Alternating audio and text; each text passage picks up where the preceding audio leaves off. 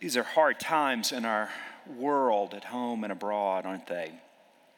It seems that cruelty and even violence are just spreading everywhere. And on the surface of it, at least, this gospel reading provides absolutely no comfort or help whatsoever. In this reading, the background has to do with the Samaritans. So just a little bit of history to give some context before we get to the real power of this reading or the difficulty of this reading. Remember, the Samaritans are based in Samaria. They come from many different nationalities because the Assyrians, when they had taken over that part of Israel, had brought in a lot of different nationalities. So you have here, whenever you have something about the Samaritans, you have something about different nationalities, difference. The Samaritans also, Jewish Samaritans, have differences in terms of worship as well that's significant compared to other Jews based in Jerusalem.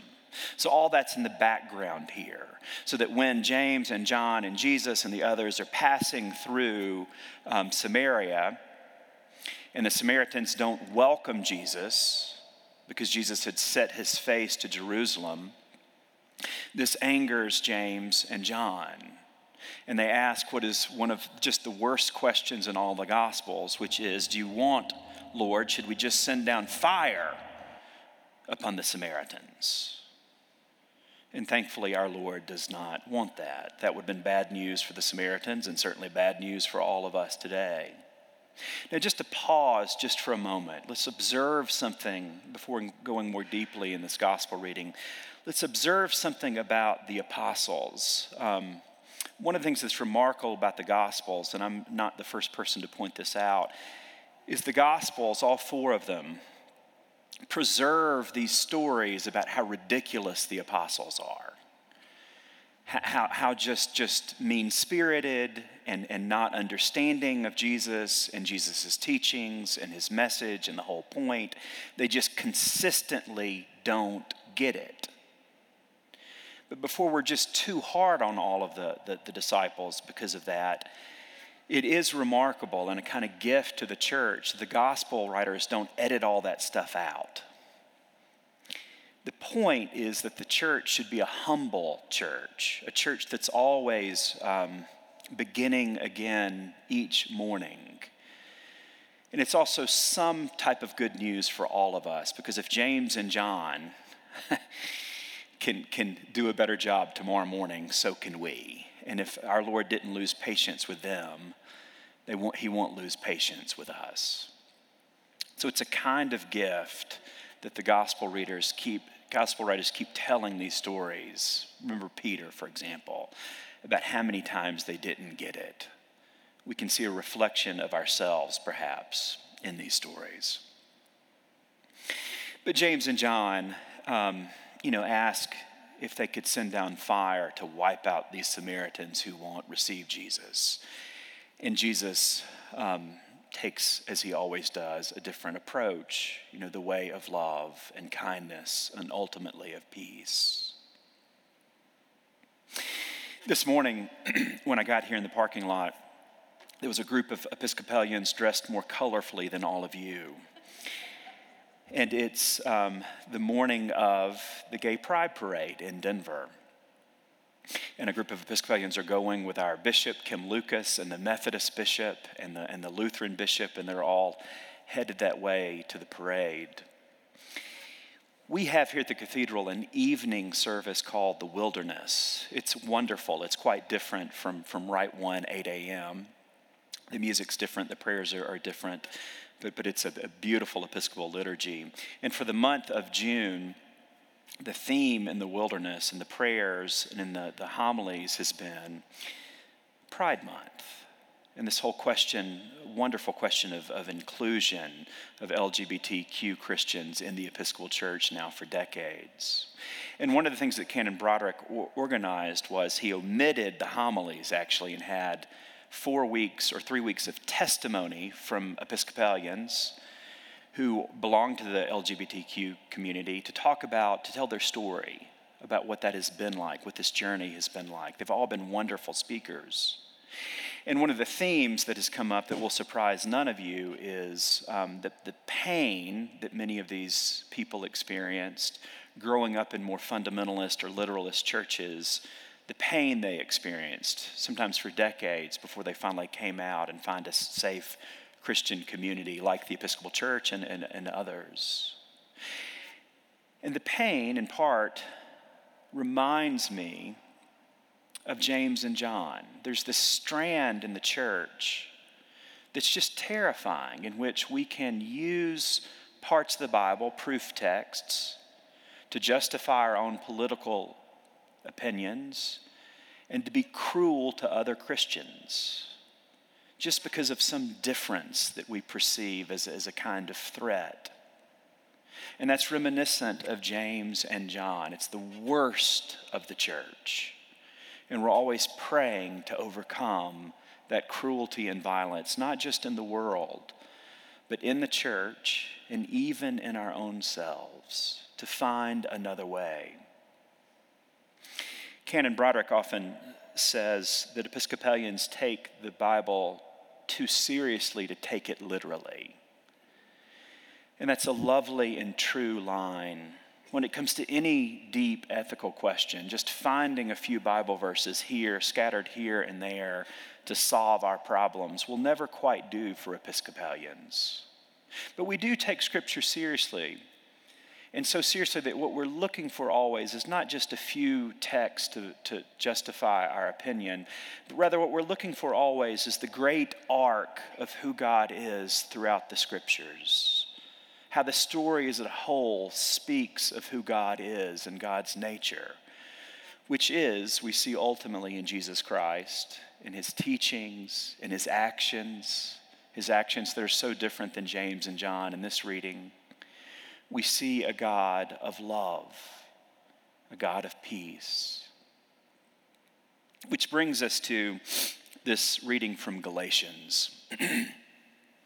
If you think I'm jumping around a little bit, I feel like I have permission to do this because we're in the summer season and the readings aren't quite so sort of tight and focused the way they are, say, in Easter, when all of them sort of have to do with overcoming death.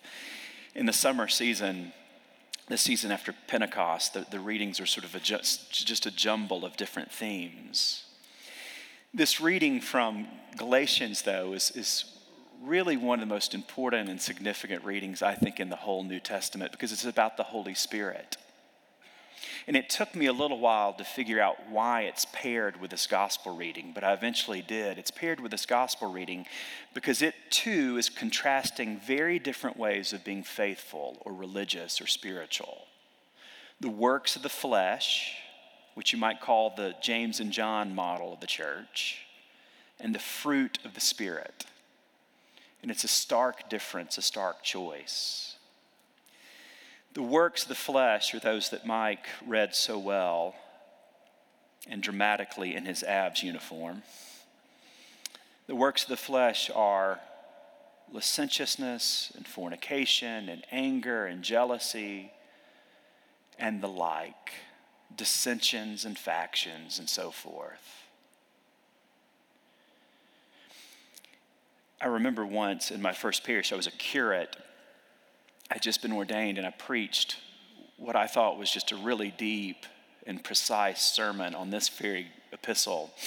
And I talked all about the problem with dissensions in church. And I went on and on.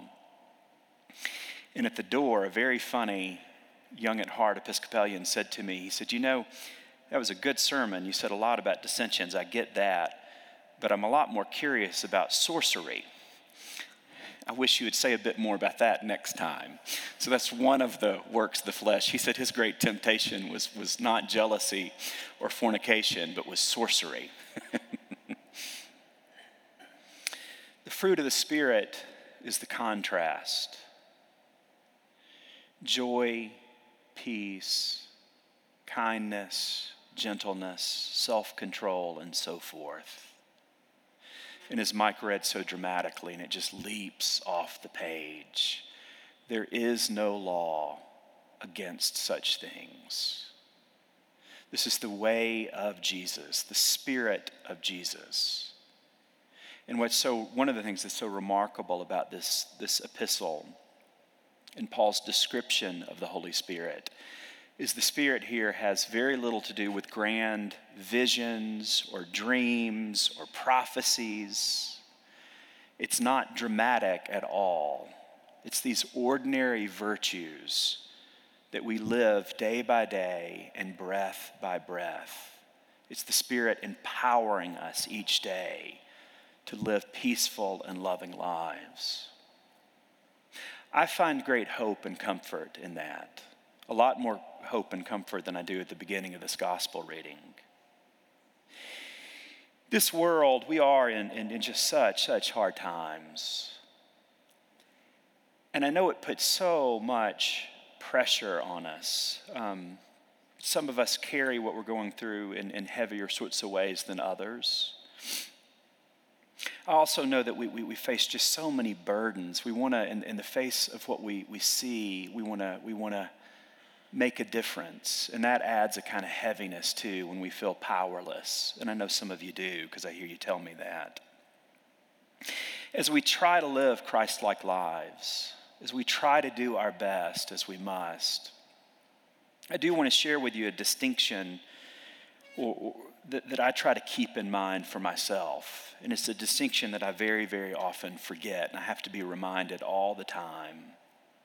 And the distinction is this: we have much to do, and it matters deeply. But for those of us who are trying to live Christ-like lives and to be empowered by the Holy Spirit, sometimes the way we do things, how we carry ourselves, matters as much and even more than what we accomplish.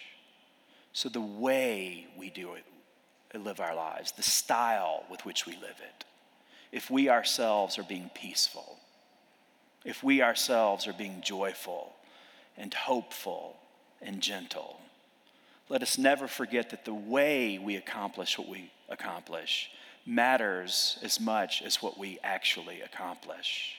The Spirit empowers us in this way. Or I'll leave you with this. I used to serve a lot as a chaplain at our Episcopal camp in the Diocese of Alabama, especially for high school camp. And inevitably, every summer, two people would fall in love and just be inseparable. Several people would actually fall in love at summer camp. And they would be inseparable, just all over one another at everything, meals all the way through chapel.